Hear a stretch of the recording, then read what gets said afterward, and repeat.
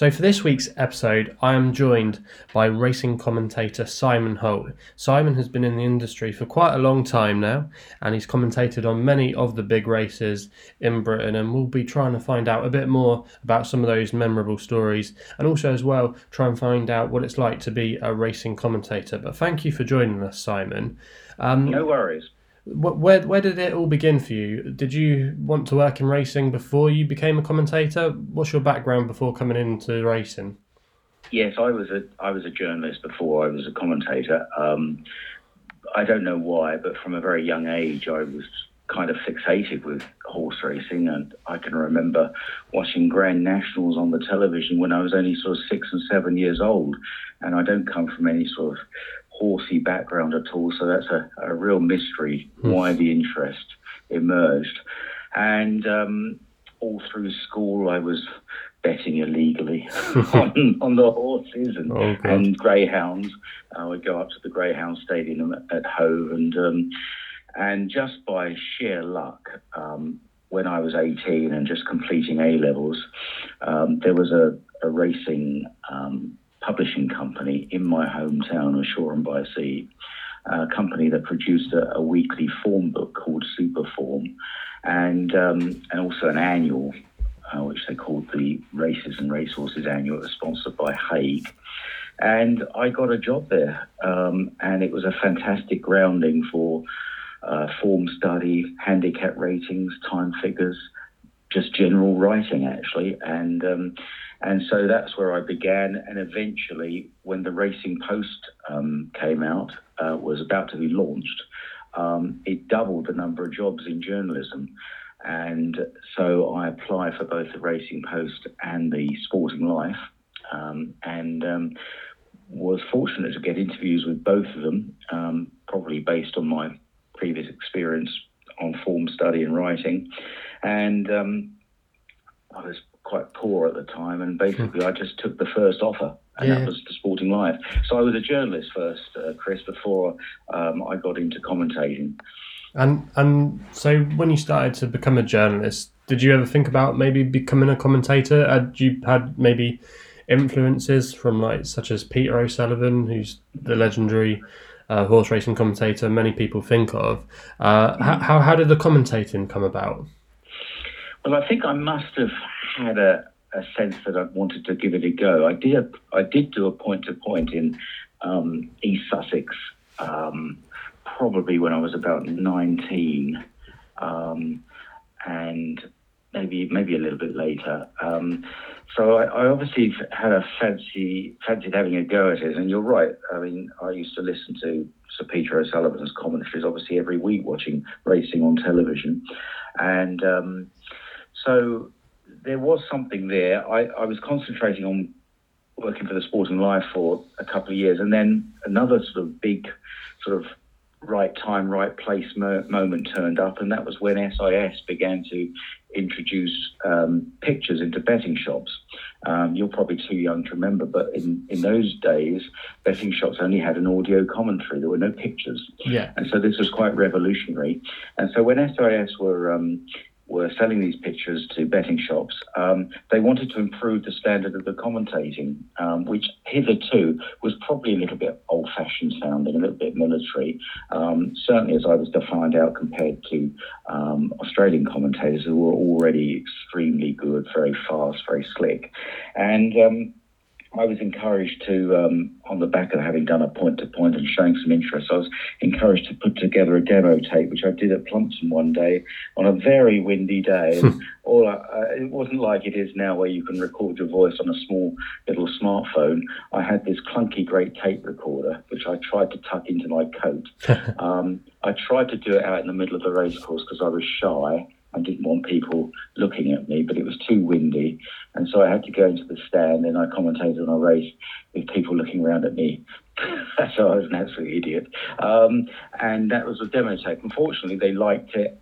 And gradually, over the next few months, I got to the stage where I was sent out and did my first race on course live. And that was it was a 5 furlong 2-year-old seller at Folkestone. So you can't start at a much lower level than that. No, Folkestone doesn't even exist anymore as a race course. No, So more's the pity. It was a really nice course. Always liked Folkestone. no, it's such a shame that we lost that course. But when you were preparing to become a commentator back then, did you have a mentor maybe that took you under their wing to show you like how to learn and come up with some methods to help you, or did you kind of have to start from scratch and just think, how am I going to call a race, like by looking at the colours and looking at the form? How did it all work for you when you were starting out? Well, they did provide. The first few days I did on the race course was always with another commentator, and it was, as I can recall, it was only a couple of races each day. That first day at Folkestone, I was being mentored by a guy called Rawley Gilbert, who was a long-time commentator on ITV and indeed for Channel 4. Lovely man.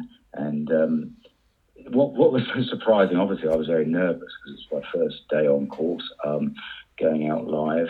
But he was nervous too. And I learned subsequently that, well, Rawley always got nervous before commentating, even though he had a tremendous amount of experience. And we were together in a very small commentary box at Folkestone. And during the afternoon, we had this smoking competition because he was a chain smoker of cigarettes, and I was already on the cigars. So it's ridiculous. I was only 21. I was already smoking cigars, and we had this smoking competition in the box, which he won easily. And I was just amazed how nervous he was. But I think he cared that it went okay for me as well, and which was really nice. He was a very nice man, Rawley. And then there were other commentators that I was sent out to be mentored by. And it was really a question of them being allowed to go out and do whole meetings solo. And then with experience, developing, a style. Everybody has to, it's like in anything, whether you're a budding sportsman, a budding writer, everyone has their influences. But then you go off and hopefully develop your own style. And it took a while, I think.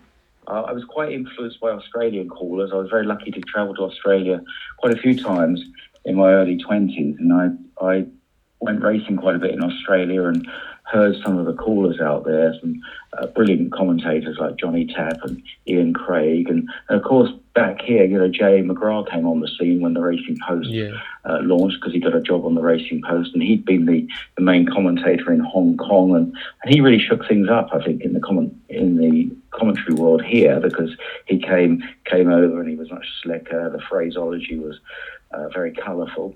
And so he was an influence as well. And for a while, I think I probably did sound a bit Australian, and then slowly developed my own style.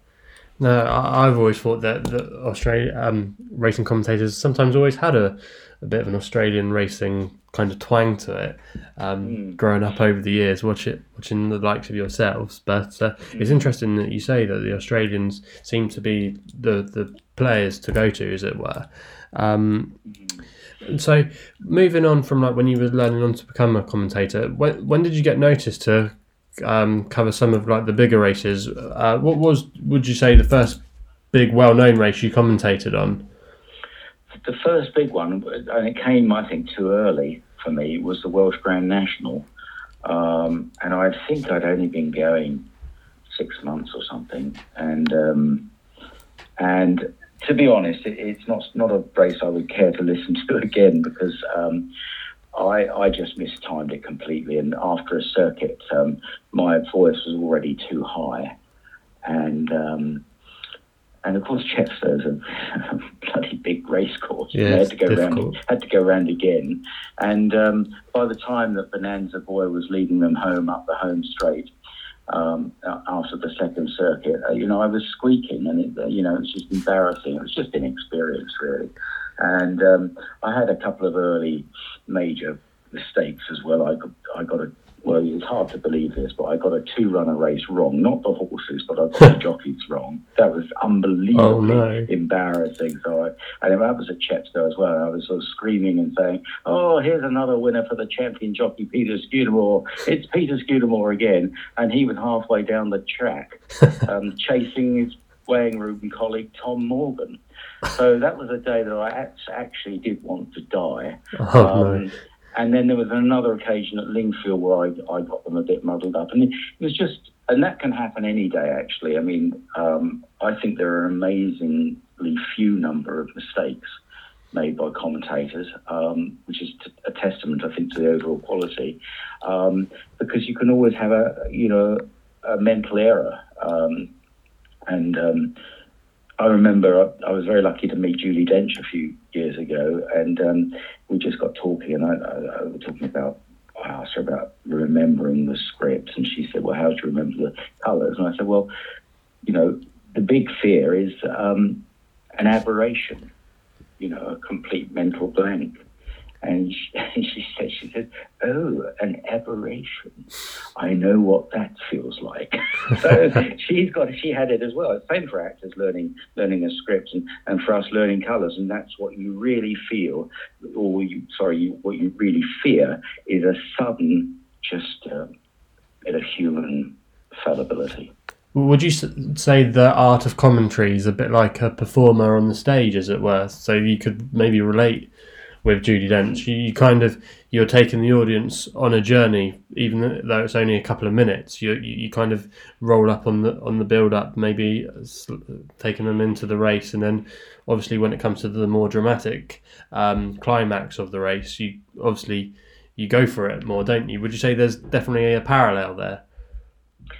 Yeah, I think that's a nice way of putting it. Taking them on the journey. I don't think it's an identical parallel, but because I think first and foremost, we've got to be accurate. That's the first requirement of the job. Hopefully to call the horses accurately in the correct order, maybe giving some colour identification as well. But then I think there is an element of performance, particularly in the big races, or any race, really, because people have had a bet and they want to get excited, and if their horse wins and the commentator sounds excited too, then all the better. So I think there is an element of performance, and I've always been a bit conscious when I've been lucky enough to call some of the big races, that these are races that will probably get replayed, and it would be quite nice if I found the right words and the right tone at the end of the race, and that is something that sometimes has worked and sometimes it hasn't.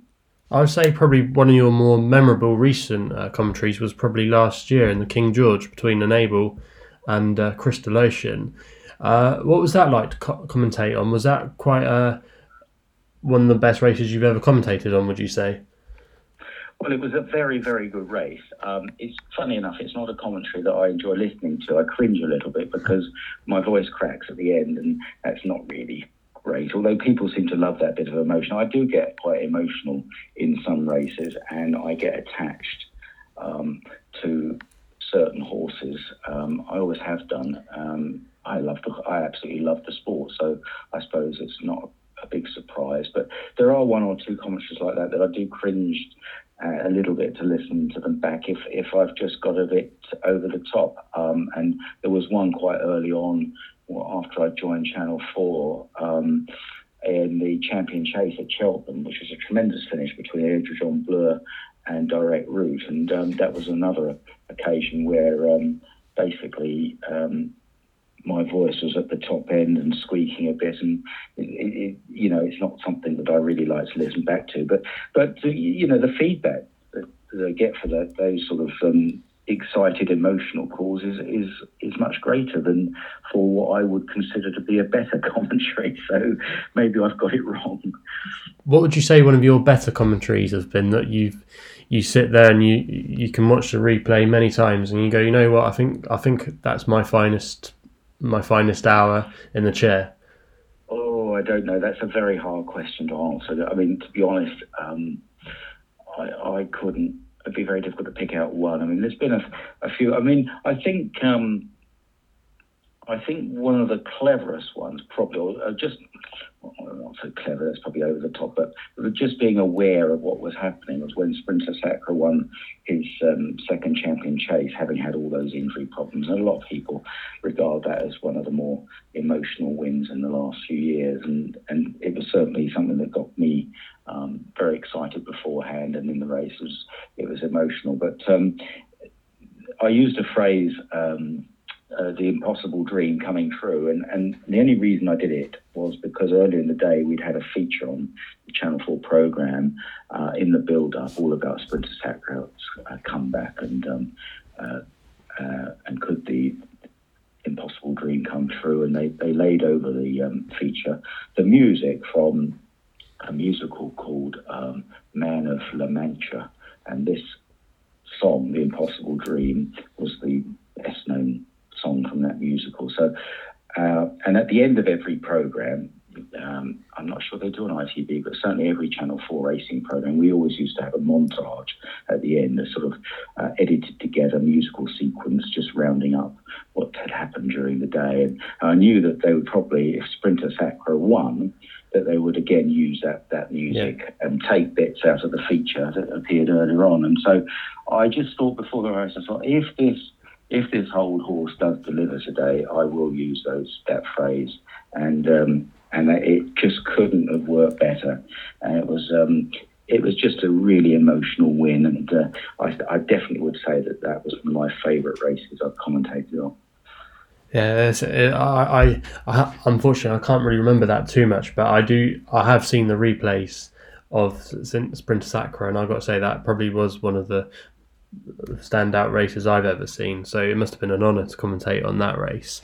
Well, I think just it's like in all sport, really. There's something very appealing, something very compelling about the big comeback. I can remember as a boy watching Muhammad Ali winning winning the title again.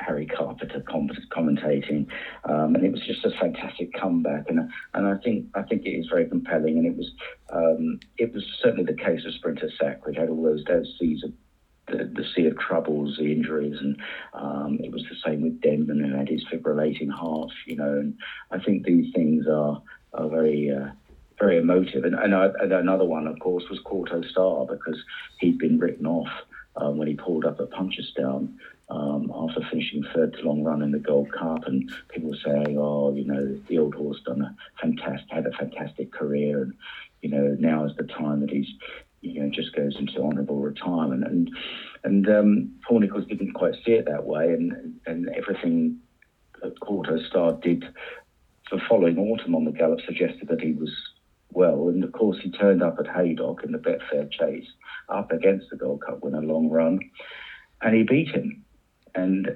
that was another really incredible day, because I can remember Nicholls just after the race punching the air in sheer vindication, and I think it was the greatest day that Haydock has probably staged, Kauto Star's comeback win in the Betfair Chase, and it just illustrates how compelling that is.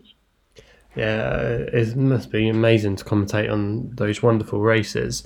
When it comes to maybe some of the more difficult races to commentate, would you say maybe a race like the Epsom Dash or the Cambridgeshire Handicap in Newmarket, are they a quite different challenge altogether? And when you get those races right, is that one of the best moments as a commentator you can get when you've navigated your way through a big runner field? Well, it's a feeling of relief, to be honest. I mean, whereas in some of the big races where there aren't too many runners, and you're trying to, as I said earlier, give some sense of the drama and find the right words, there are other races where you just want to get through it and not get it wrong. And those races you mentioned are certainly fall under that heading. I mean, the Dash at Epsom, I think it's 20 runners, and you've got it's the fastest 5 furlong course, certainly in this country, and one of the fastest in the world. And you've got less than a minute to sort it out, and invariably there's at least one or two finishing extremely quickly, while others are slowing down, and it can be pretty hairy. And the Cambridgeshire and the Cesaro, which I've done quite a few of those, and I never feel completely comfortable, going into them. They're enormously challenging races to do, and it's always a massive relief just to get through. And occasionally you get something that might just frighten you. I remember probably 10 years ago there was a horse of David Osler's called Spanish Don. He was an outsider, and I think it was the Cambridgeshire, and he suddenly sluiced up the stand-side rail very late, and I picked him out, but it could have gone the other way. Yeah. You're just relying on that instant memory, a split-second memory at those moments, and it can be a bit frightening. And it's probably one of the reasons that we don't have an enormous number of young people that want to be commentators. There are a few, but there haven't been that many knocks at the door, and there will be trials, I'm sure, at some stage in the future, and it'll be interesting to see how many want to actually come and do it. It's a job where you are kind of walking a bit of a mental tightrope. Yeah, I mean, I've always loved the idea of being a commentator. It was kind of one of the first things that I thought about if I wanted to get into a career in racing, but I have found it incredibly difficult. I find it a lot easier practicing on the replays and doing it in the flesh. I've been fortunate to have one or two goes at Goodwood, and I found it so hard at Goodwood because it was probably one of the most difficult tracks to actually see, especially when they were round at the back bend. When it comes to observing a race, are you quite traditional, maybe using the binoculars, or do you rely on the monitors you're provided with? What kind of the tool you use? Well, it's mostly a TV audience. Okay, so Dorries Goodwood or Royal Ascot, there'll obviously be big crowds there, but a lot of them are watching on the big screen now. We have these fantastic big screens at the races, so it's predominantly a TV audience, and so I think it has shifted a little bit. When I started out, the pictures weren't very good. There were no big screens. This is going back to the late 80s, early 90s, and we actually, in a way, then the job was a lot harder because the safety limits were not as low, and you could have a 30 runner maiden on the straight course at Redcar, for example, and that was a massive challenge. But the saving grace was that the commentator couldn't be sure what was leading in the early stages or what was up there, but neither could anyone else watching, so it didn't really matter. No. Things have got easier now, but the scrutiny has become greater because everybody can see so much better. Yeah. So overall, it's much more of a TV sport, and therefore a lot of the newer commentators, and indeed myself, do a lot more to the monitor. But I'm still a little bit old-fashioned and probably use the binoculars a bit more than some of the others. However, it can be a mistake. It can be a good thing and a bad thing. A good thing because you can maybe pick up a few horses pulling up, or comment on how a jockey is if there's been a faller, and the horse as well, which is information the public likes to hear. But on the other hand, you can pick your bins up at the very wrong moment, the very moment when something happens obviously on the screen and you've missed it. Yeah. And then you feel a right fool, and that's just bad luck. So I would say most of the commentators use the monitor more than binoculars, and I do indeed. But I still think binoculars are really important, because what happens if the monitor breaks down? And in jump races, what happens? When they get really strung out, maybe on a really muddy day. So I think binoculars are still a really important tool for the job. It seems like a key message if you want to be a commentator is be prepared, and obviously if you're saying the monitor goes down, having those binoculars just as part of that system of trying to get it right. When it comes to maybe race courses, for example, that you've commentated on, do you have favourites that you like to commentate on, maybe because they're a bit more easier, or do you dread some and you think, oh God, when they go down the back there and I can't see them that well? Do you have challenging tracks? There are tracks I really enjoy commentating at, and Goodwood is one of them, funny enough. And I can understand what you meant when you said it's a really difficult course. But once you get used to it, I don't know. I've always found it quite easy to get into a rhythm at Goodwood, and the commentary. It's very important that the commentary position is in the right place. At Goodwood, it's pretty much on the line, and you get a good view. Cheltenham is very good. Always enjoyed commentating at Cheltenham, and then some of the tracks are quite straightforward, like Plumpton and Fontwell, which I've done a lot of work at. And, they're quite straightforward. But some tracks, the commentary positions are not so good, and the terrain, they can be flitting in and out of trees. And I would say Redcar is quite a tough one, mainly because you can get a real, on a sunny day, there's a real shimmer that falls on as you look down the course, and they're a long way away at points on the course. Big tracks, obviously, where they're a long way away and maybe the cameras are not so well positioned, they're tough.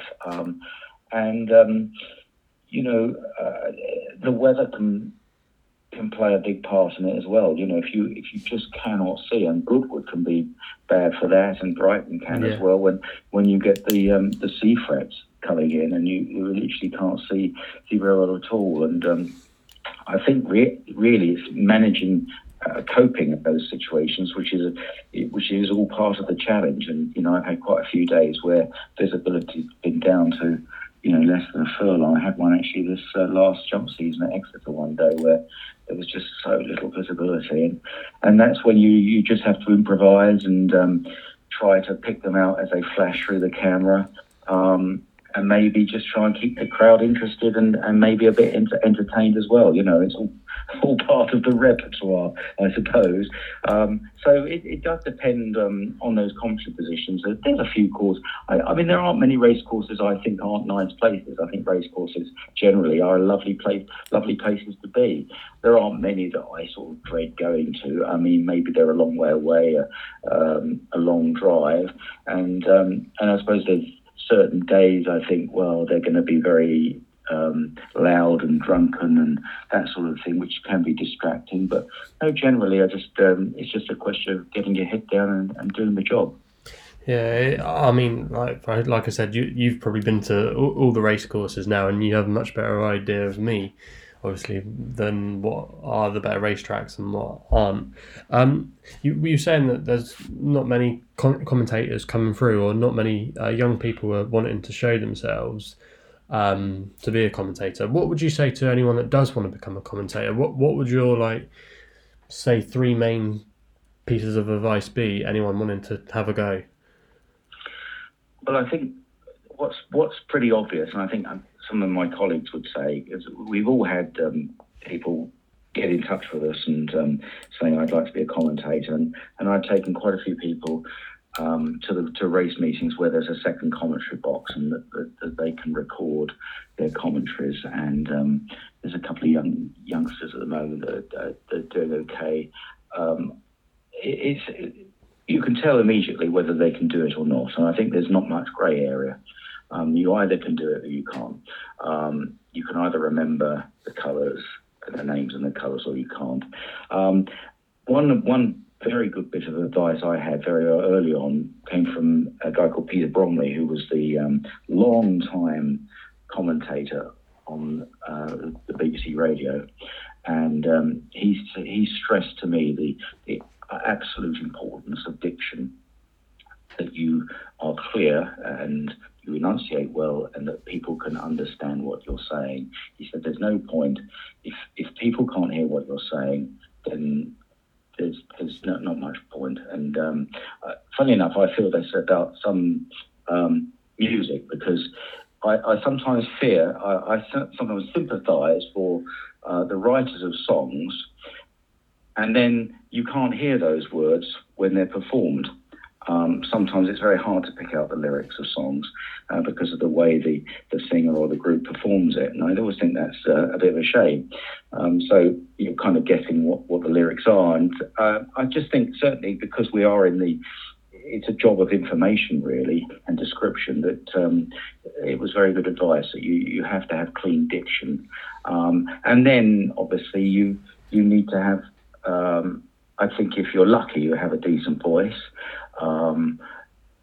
Not everyone is blessed with a good microphone voice. But what I would say, if it's not good when you're young, it'll probably get a whole lot better as you get older. And if there's one of the few good things about getting older, and there aren't many, is that your voice does become much better in terms of being broadcastable. And if you think of some of the old commentators of the past, and if you hear them younger, and if you hear some of my commentaries when I was in my 20s, in the 80s, 90s, late 80s, 90s, and again, I cringe a little because I sound so young, and that is just one thing that does improve with age, and a bit of booze helps, a few cigars.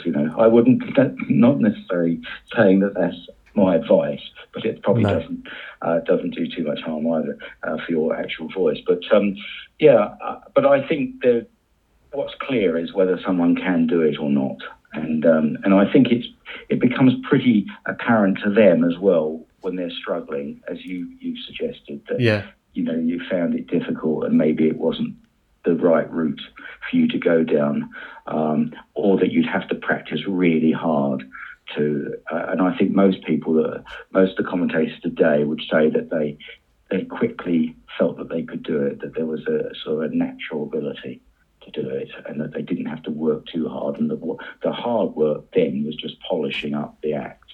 Yeah, I think from my point of view, I would say that the more practice you do, the better. And I myself, I haven't really looked at doing that so much in the past year, but when I was doing it, I was practicing a lot. But it's something that I wouldn't mind maybe going back to in the future. But yeah, I'd say definitely practice is key, because the more you do, but I think it's like it with anything in life, the more you commit to something and the more you do, the better you'll become. But no, thank you for joining us on our podcast, Simon. No worries at all. Really appreciated it, and if anyone wants to become a commentator, I would really try and pursue it if you can, because I think it would be a brilliant job. And like I said, Simon says there's not many young commentators coming through, and we need more. But no, thanks for coming on, Simon. And we'll be having more podcasts coming out soon, so please follow us using our SoundCloud page here at In the Saddle Podcast. We're also now available on Twitter using our handle at In the Saddle Pod, and you can follow us on Facebook and Instagram.